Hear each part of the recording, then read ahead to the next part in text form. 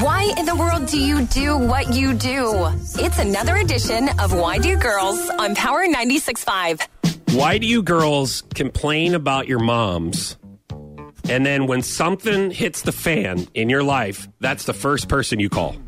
And you can't give the excuse of, well, because she's my mom. I understand that. But why is it to where we listen to it all the time, like, oh, man, my mom's driving me nuts, blah, blah. Man, she's all up my butt right now about everything, and I just can't handle it. And then all of a sudden, like, when everything goes down, you call your mom. Like, that's the first person that you call, and you're like, well, hey, I'm here. Right. What about me? Well, you can't give the advice that my mom could give me because she knows me better than you. So that is true. I mean, and first of all, your mom, for the most part, will always be there for you. Unless you're needing to move and you ask for her help packing and then she ghosts you, which is what my mom did. But for the most part, normally they're there. Hey, let me tell you something. Your mom has put her time in with you. So if there's one thing, if there is one thing that she can mark off the list, it's inconvenient for her. Well, she has done enough.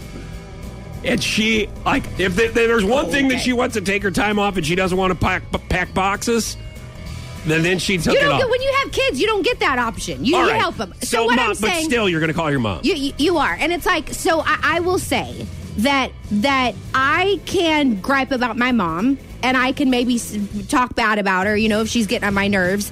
But if I hear someone else do it, even my sisters, something comes over me to where I go into protective mode, and I'm like, whoa.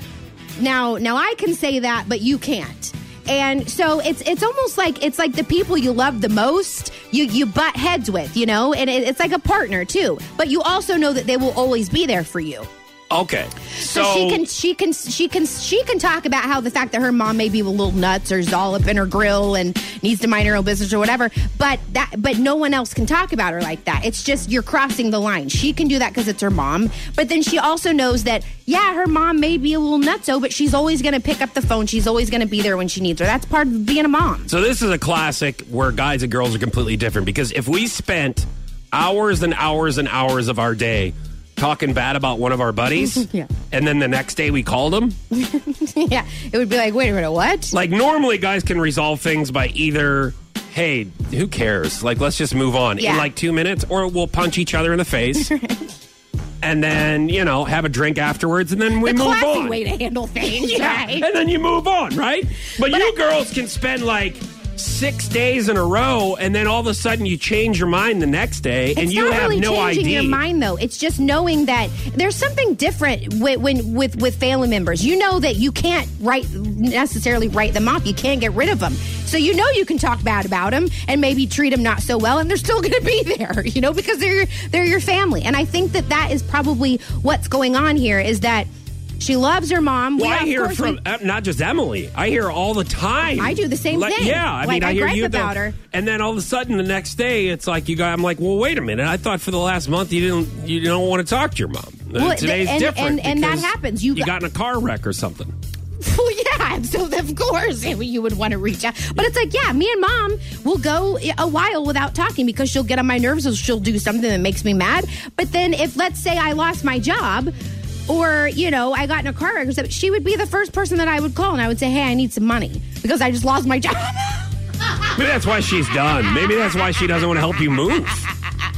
Hey, remember that part? Remember that part like about 60 seconds ago where you said, my mom only reaches out to me whenever it's convenient for her? Yeah. That's kind of what you just said. I'm just giving her a taste of her own medicine. How about that? I didn't know if you knew that we do the same thing to each other, yes. Okay, so we'll just, whenever you bitch about somebody and call them the next day, we should just go, okay. Yeah, part of it.